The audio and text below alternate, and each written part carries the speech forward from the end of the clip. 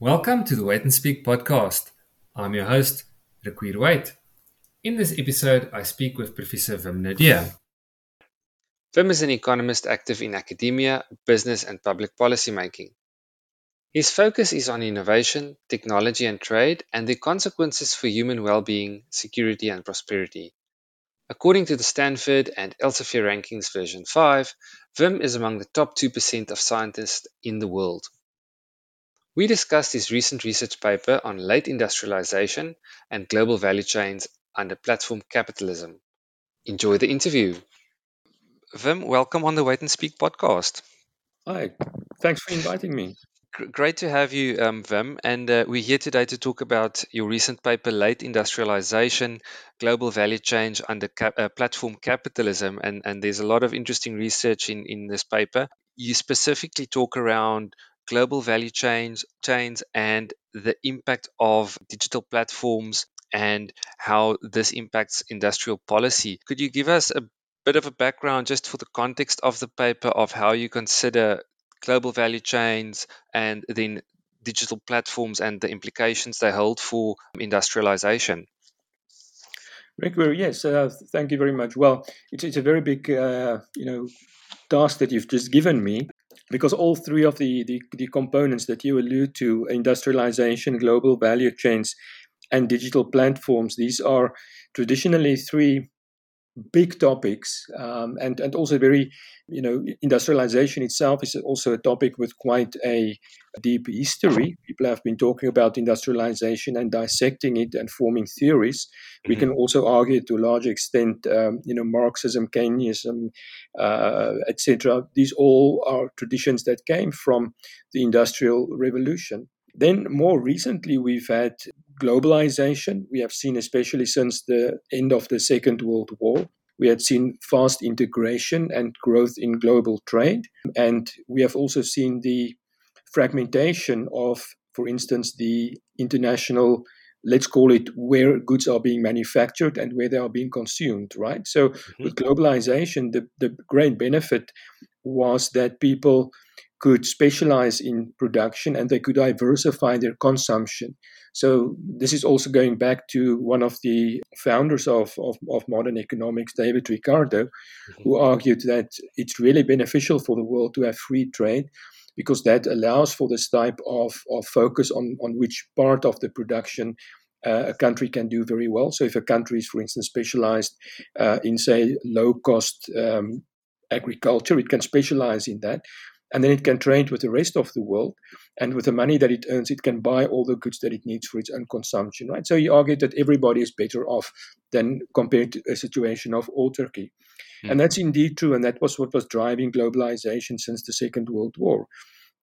And we saw during this period of time fast growth across the world. We saw also, especially since the end of the 1970s, when China opened its economy up, we saw a dramatic fall in global poverty. So Mhm. literally hundreds of millions of people have been exiting from poverty over the last 2 or 3 decades as a result, amongst others, of this global market that developed. Mhm. And then more recently, even than globalization, in the last, I would say, 10, 15 years, we had seen the rise of the digital economy. Some people call it the digital revolution. The digital revolution is said by some people, and I'll be a little bit critical about that later on in our discussion. Mhm. Some see this as heralding a fourth industrial revolution. I think we need to be a little bit more careful or circumspect to talk about a fourth industrial revolution. I think it is also there's a lot of hype in it. I Mhm. think it's perhaps a wish list of the World Economic Forum, to put it kindly. I don't Mhm. think we have a fourth industrial revolution, but we do have a digital revolution, and we certainly have a connectivity revolution and an information revolution characterized by the ubiquity of data and computing in Mhm. our lives. And in the last 10, 15 years, this has also changed the way in which business is being done. And because businesses drive the process of globalization, we have now seen that with the rise of global platforms, there are also changes in how these global platforms are shaping globalization. In other words, how the production of goods and the consumption of goods are fragmented across the world. Mhm. And so what we see now is that for countries that have not yet industrialized, and this includes the majority of countries, for instance, in Africa, also some countries in Latin America and Southeast Asia, that for these countries, it seems that industrialization is not so easy as it was before. Mhm. And I must say, it was never really easy to industrialize. It's always, quite a complex challenge, but it's become even more difficult than in the past. So this may sound a little bit pessimistic. So if you're dealing with global development and the catching up of African countries, one may be concerned because certainly manufacturing and industrialization has been important in the past for almost every country that moved from being rural and poor and agricultural based to a modern urban service-based economy went through a process where the manufacturing sector really led to high growth in productivity, high growth in learning, high education rates that accumulated to countries that are rich. So the question is, can countries then, if they cannot industrialize more, can they use other ways of getting rich? And in fact, in the last 2 or 3 years, that's kind of like been the reaction amongst many economists and policymakers to say, oh, well, if industrialization is now getting so difficult, maybe we can skip industrialization. Maybe industrialization doesn't really matter anymore. Maybe we can have industries without smokestacks, or we can have other kinds of services with the characteristics of manufacturing that we can promote, from tourism to financial services. You call it. There's been all these kind of like proposals, and I think kind of like this may perhaps be a little bit mistaken. I think it's still really important what you manufacture. That countries that manufacture goods that you can drop on your foot. I think that's still really very important, and that we really need to think about the extent to which we can now, through policies, whatever they may be, how developing countries and industrially lagging countries can still industrialize, despite the fact that with digital platforms and with the global value chains, it may have become more difficult to industrialize. So, yeah. So in a kind of like a long number of sentences to your question, this is how I see the current interaction or interface between globalization, industrialization, and digital platforms. hmm And you made an interesting comment, Wim. It's still important for development to have physical production. You mentioned the good, something you can drop on your foot. So obviously the digital developments and digital products and all of that has a role, but for development you can't simply skip ahead. You mentioned, I think, skipping ahead of or over industrialization. That's still quite important. So I think focusing on industrialization, it's becoming harder. You mentioned it earlier, you said it nicely, that it was difficult to industrialize to begin with, but if we now say there's platform capitalism, how can you give us some examples how that is complicating industrialization? I think you mentioned there's many examples, but maybe you can give us a few pointers around how it impacts industrialization. Well, firstly, digital platform firms, and let's first define digital platform firms, Mm, because these digital platform firms are an organizational form, and they engage very much in business model innovation, and that mhm, makes them very competitive to a certain mhm, extent. That they are deadly in terms of competitiveness, and this makes it very difficult for even brick and mortar manufacturing firms in many countries um, to remain standing if they are faced with competition from digital platform firms. mm, So digital platform firms are firms that provide basically a service to consumers, but by bringing consumers and producers or various groups of consumers together on a platform. So a simple example of a platform would be to think, for instance, of your Xbox or your Sony PlayStation as a platform, right? So what mhm, Sony does is with its PlayStation, It brings together people who want to play games on the one side of the platform, and on the other hand, they bring together people who want to develop games, so game developers. Hmm. And in this process of creating this platform, the more game developers they have, the more people will buy the PlayStation because they can play more games. Mm. And the more people who buy the PlayStation, the more people would like to develop games in the first place for the game for the PlayStation. So a digital platform makes when a digital platform is successful, it manages to overcome this what could be a chicken egg problem. Do you Mm. first have to have the customers, or do you first have to have the producers? So once they have overcome this, they can then grow by very rapidly. They are honest data economies of scale, in the sense that they the more consumers they have, the more producers they have. The more producers, the more consumers they have. So they have this the snowball effect. And Mhm. once they are off on the snowball effect, it's very difficult for a new firm to be an entrant. So take Facebook as an example. So Facebook similarly brings together people that want to be in touch with one another, to share experiences, etc. And so it has direct network effects, in the sense that you wouldn't like to join Facebook if none of your friends are on Facebook, right? Mm. But if your friends are on Facebook, you would like to join as well. But then if another platform comes around, how would it get into the market? It would need to get both you and your friends off, and attract you to enter and use the new platform. And that is why we haven't really seen any social media platforms like Facebook entering into the market, because they just cannot significantly take away some of the people who are already invested in Facebook Mm. for these reasons. And so then Facebook just sells advertising revenue to as part of its business model.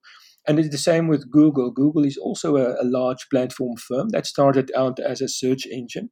The more people uses it as a search engine, it gathers more data on what people do, and it improves the search engine. And then more people use it because it is of better quality. And so again, they have that snowball effect to become very large very quickly. And because many people go to the website, they sell advertising as their business model as well. So what we have in common with many of these platforms is now, of course, is that they become digital platforms. Like I said, Google, for instance, take all the data from people using its platform, and it provides a better service with that data. The same with Amazon. If you search on Amazon, Amazon can see what you are searching for, what your search history has been, and it can improve the product. We Mhm. see the same on Netflix. So Netflix is also a platform that brings together movie producers with viewers through a digital platform, and Netflix can see what your history has been in the past, and it uses an artificial intelligence, machine learning algorithm to basically predict what kind of movies you would like.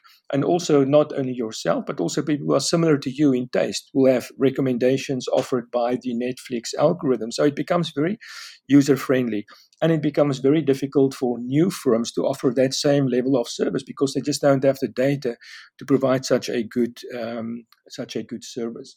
So that is the what we call as a digital platform. Now, what is digital platform capitalism? Well, digital platform capitalism is the idea that more and more markets get um, get kind of like drawn in, either dominated by or part of a digital platform. So if we think about, our regular retail, we've experienced it with dramatic intensity during the COVID crisis, when we could only do online shopping in many cases and in many countries.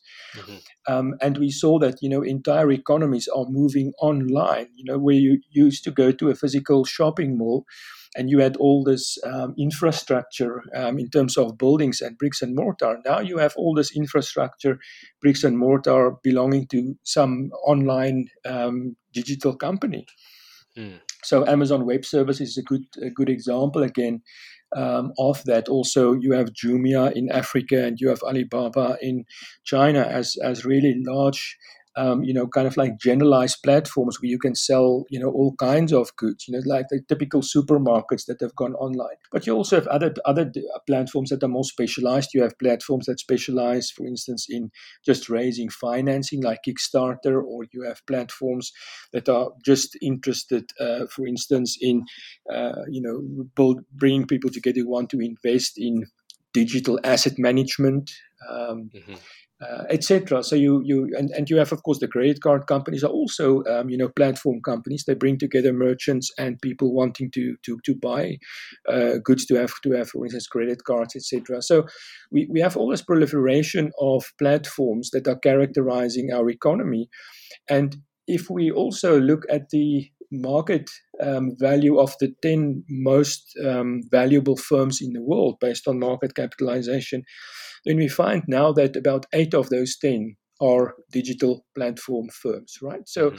if we take the biggest firms in the world now, and the most valuable firms, and the firms that are growing fastest, and most of the unicorns in the world, they all tend to have one thing in common. They tend to be a digital platform firm. Mm-hmm. And this is what we call by digital platform capitalism, that the nature of our free market or market system are increasingly taking on the characteristics defined by these digital platform firms. Mm-hmm. So so in the past, if we thought just about competition, we used to see a bookseller having a bookstore competing with another bookseller, maybe further down or in another part of the city. Today, the competition is much more, in a sense, much more complex and vicious, because we have now competition between the digital platforms and the brick and mortar firms, the old legacy type of pipeline firms. Mm. But we also have competition between the digital platforms. So we have competition, say, between Amazon and Google, especially for advertising revenue at the moment. So this is called Goliath against Goliath type of competition. But then we also have competition on the digital platforms between what we can call sometimes even subsistence entrepreneurs. There are even now research being done on subsistence entrepreneurs on Facebook or on Amazon Web Services. So you open up a firm, you sell your goods through Amazon, you will have competition on Amazon itself. And the rules of that competition will be set by Amazon, not by the legal system in which you are typically operating in your country, right? So it becomes completely different dynamics. So all these type of firms and the way they operate and how big they become and how ubiquitous they become, and the nature of competition that they are engaging in becomes different from what we have been used to, and that is what we call digital platform capitalism. There is one last element of digital platform capitalism to mention as well, and that is that we see the attempts by regulators to act against the misuse and abuse of monopolistic power that the digital platform companies obtain. That is getting more and more difficult because of the nature of the monopolies that these companies have.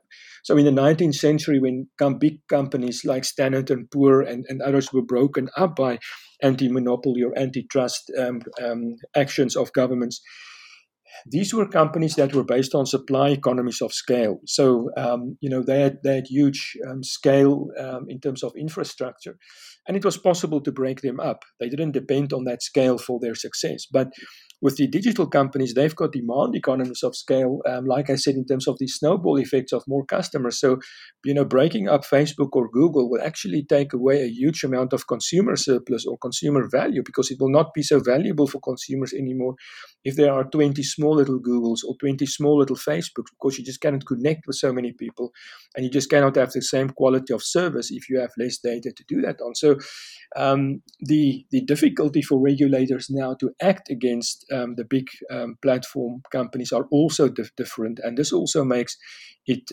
more difficult to police their abuses, and also the long-term effects. We're not completely sure yet what these type of dominant firms in the economy will mean over the long run for business dynamics, for innovation, for entrepreneurship. Mm. And so I think this is a very relevant and very topical issue for researchers and for policymakers to think about: how do we regulate and how do we keep digital platform capitalism? How do we keep that dynamic? How do you keep that competitive? How do we allow new firms to enter? And how do we make sure that the incumbents do not abuse their market power? So Mm. yes, this is I hope I've come to your question to describe how this platform capitalism work and what digital platform companies are. And of course, they make it difficult for new companies to enter. And this is also why they make industrialization so difficult. So if, for instance, like Germany now and also explicitly China is doing, they are building a digital backbone for their manufacturing firms. They are basically building digital twins Hmm. for their factories. This is increasing their competitiveness. It also means that if they have data that they use on their consumers, they know their consumers much better. It means they are starting to engage in customization of products for consumers. And if you customize products for consumers, say for instance, shoes, people can now buy shoes that they want. They design their own shoes or they design their own glasses online, and they get a customized product shipped to them. The same with cars. You may maybe actually now be able to print the outer shell of your car in the color that you want. So if that happens, you need to be much closer to where your consumer are rather than where the resources are. And so companies now tend also more and more, when they are part of these digital platforms, they tend more and more to move back to where the consumer is. And we've seen this now in the growing trend of what they call reshoring. Many companies who are opening up branches in developing countries are moving back to advanced economies to be closer to their consumers. Hmm. And of course, this is also something that may make industrialization in the future more difficult. Good points in there, Vim. Something else that you mentioned is around unicorns and the number of startups that are actually platform businesses. So it's quite interesting and probably something, a topic on its own too, what we're discussing in detail now. But I think it's quite interesting what happens to incentives if you think about startups trying to be the next big tech firm or the next big tech company, and the implications that holds for innovation. Where are entrepreneurs focusing their attention, and what the implications are for that. And then the other element you mentioned is, of course, regulation. It's much more difficult to regulate these types of businesses for reasons you've mentioned, and also the implications on consumer surplus, which is quite interesting. Yes, indeed. Yeah. Mhm. Yeah, I Um, think the implications will be significant. I think partly the digital economy has already been responsible, in my view, for a reduction in innovation and entrepreneurship. So business dynamics across the Western world has been falling since the 1970s. And initially, it was until the dot-com crisis, the high-tech sector was exempt from that. But since then, the high-tech sector is also part of that. And I don't think we have the final answer to it, but the emerging answer is that at least partly, the idea that venture capital, and we've got really lots of venture capital being available since the global financial crisis. We're all swimming in cash, and interest rates have been very low. So, if you have a lot of cash and you don't get a lot of money in the bank, what do you do? Well, you go into venture capital, but you want to have a great and quick return. And so a lot of investors have been really looking forward to put their money into short-term startups that can very quickly scale. So they've been looking at these type of unicorns. I think the jury is still out whether we haven't seen a lot of inflated or blown up type of firms and assets bubbles that have been created as a result of this, cash chasing a number of startups. So, with FHX's collapse recently, we typically see how these things can happen. That you've got a very person selling very convincing business model for very quickly scaling up in the digital economy, and then it can take up elements of Ponzi schemes, and it can take up elements of fraud, and certainly I think there are many more companies than we think that claim they are really in a digital scale up phase, or that they are using AI than really do. mhm. And so we have to be careful for that as well. And of course, we've also seen that lots of startups just want to create a quick startup so that they can perhaps be taken over by one of the big incumbent digital firms. We know that Facebook and Google, for instance, they have been spending quite a lot in buying up new startups. So it's not often the case that startups want to grow, become big. They want to be taken over by the digital incumbents. And then finally, there is something that's called the killing zone now. So this killing zone is also related to this, but the big startup firms, they have deep pockets. Those big platform firms, and they can buy up startups that they think may be a threat to them. Hmm. So we've had, for instance, the case of Facebook taking over Instagram because they saw that maybe this is a threat to their business model. And so it may be that over time, these type of behaviors or new ways of investing could lead to a further decline in the creation of new firms. You mentioned again, obviously, the regulations and the complications for regulating these businesses. Can you talk us through some of the key implications if you think about industrial policy and global value chain participation? Where can policymakers start? Obviously, there's a lot in it, but are there some key areas they can try and start on? Well, I think partly Europe is taking the lead in that, and of course this is still some new territory. It's still early days, so it has to be evaluated. And I think as the European Union, other governments start with legislation, and also we will have more and more perhaps court cases. I think this will give a better indication of what work and what can work. Hmm. So Europe as famously is GDPR, which is one of the most advanced legislative frameworks for data privacy. So this is basically to try and give the ownership of data to the owner or the consumer. If it's your data or my data, I should be able to own it. We should not have a situation where some company can take our data and monetize that to the extent that we end up paying for goods that have been done on our own type of property or our own data. So that's the main aim of that. And the European Union has also been active in slapping a number of fines on the big digital platform companies, including Google. Quite a large number of fines on Google already in the last couple of years for abuse of its monopoly power. So I think these cases are very instructive and need to be looked at.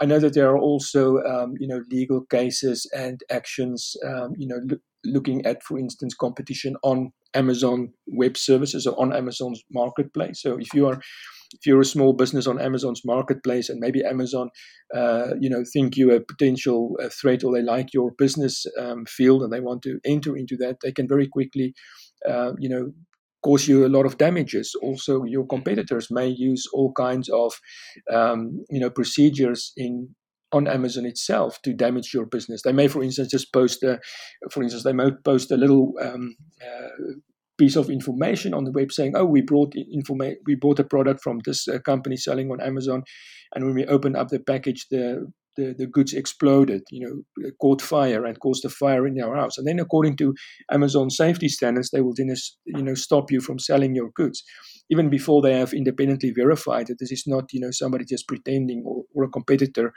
that are spreading false information. So there's still a lot of learning that we need to do through these type of actions. But I think certainly what I want to emphasize is that the oversight in keeping the economy dynamic is very important. The regulatory role in that, and not to let any abuses go by and allow firms to accumulate these abuses. That's the one point. And then Hmm. maybe also a final point here to notice, and this is also a point of danger, is that the big digital platforms are very good at lobbying. So they spend millions in lobbying policymakers, and we have seen with the big banks in the 1970s onwards, the big banks were also very good at influencing policymakers. So especially in the US, there is what they call this revolving door between, say, Wall Street and Main Street, and this also signifies that the bankers in the US were so powerful in terms of shaping the agenda of government, that they basically convinced government that the regulation of the banking sector in the US was the economically right thing to do, that it was in everybody's interest.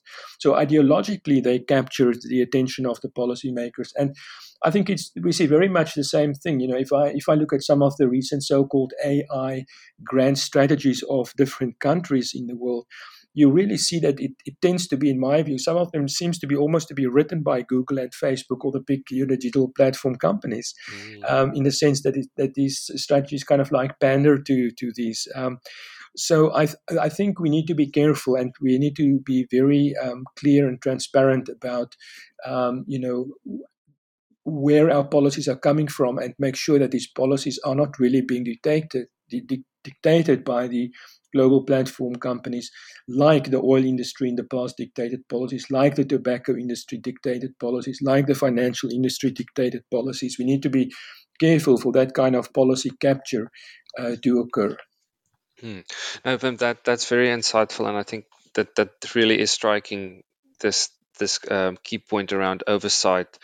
There's lots of more research that can be done. There's obviously a lot of unintended consequences, but especially for policy, the key point you mentioned, the big drive that goes into lobbying policymakers, and we need to be sure policy delivers the best results and it's not overly influenced to a specific the specific viewpoint that Exactly, isn't to and the benefit of all.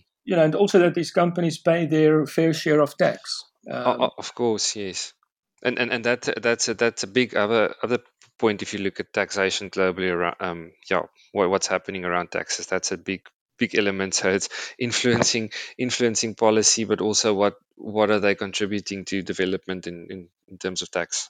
Exactly, yes.